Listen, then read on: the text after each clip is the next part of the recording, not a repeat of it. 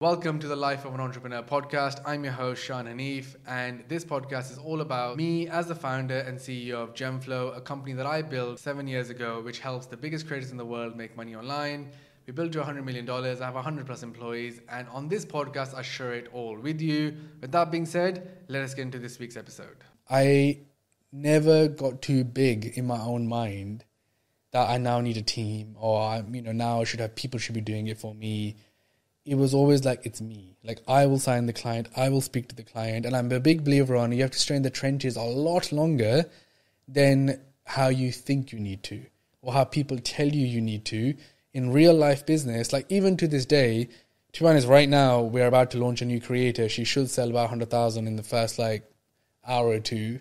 So I'm excited to go and look at the sales as soon as we finish this, and you never leave that, because that's the fun of this. And I'm excited to see it too, but I know what you're talking about in terms of you not getting too big, because I remember the other night I was on Instagram. I'd just done a post, and I looked at Mike Thurston's story because I'd met him earlier on in the day, and he was with you, and you were there, and you were obviously discussing some stuff that you and him are working together now, and I thought that's amazing, because your business is doing 100 mil plus.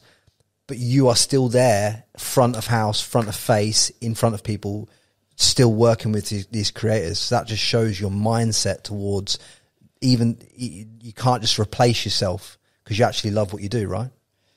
100%. And I think I saw a post yesterday, it was like, escape the 9 to 5, start your own business. It's like, no, you're going to be 8 till 8 if you start your own business. You're not escaping a 9 to 5. It's not less work. I don't know why it's become this common thing online that starting your own business is easier, more fun, whatever than a job. Is way harder, because you have to stay on top of it, on every little detail. And you have to be the person at the front, because ultimately, especially in a service-led business, people are buying into you. And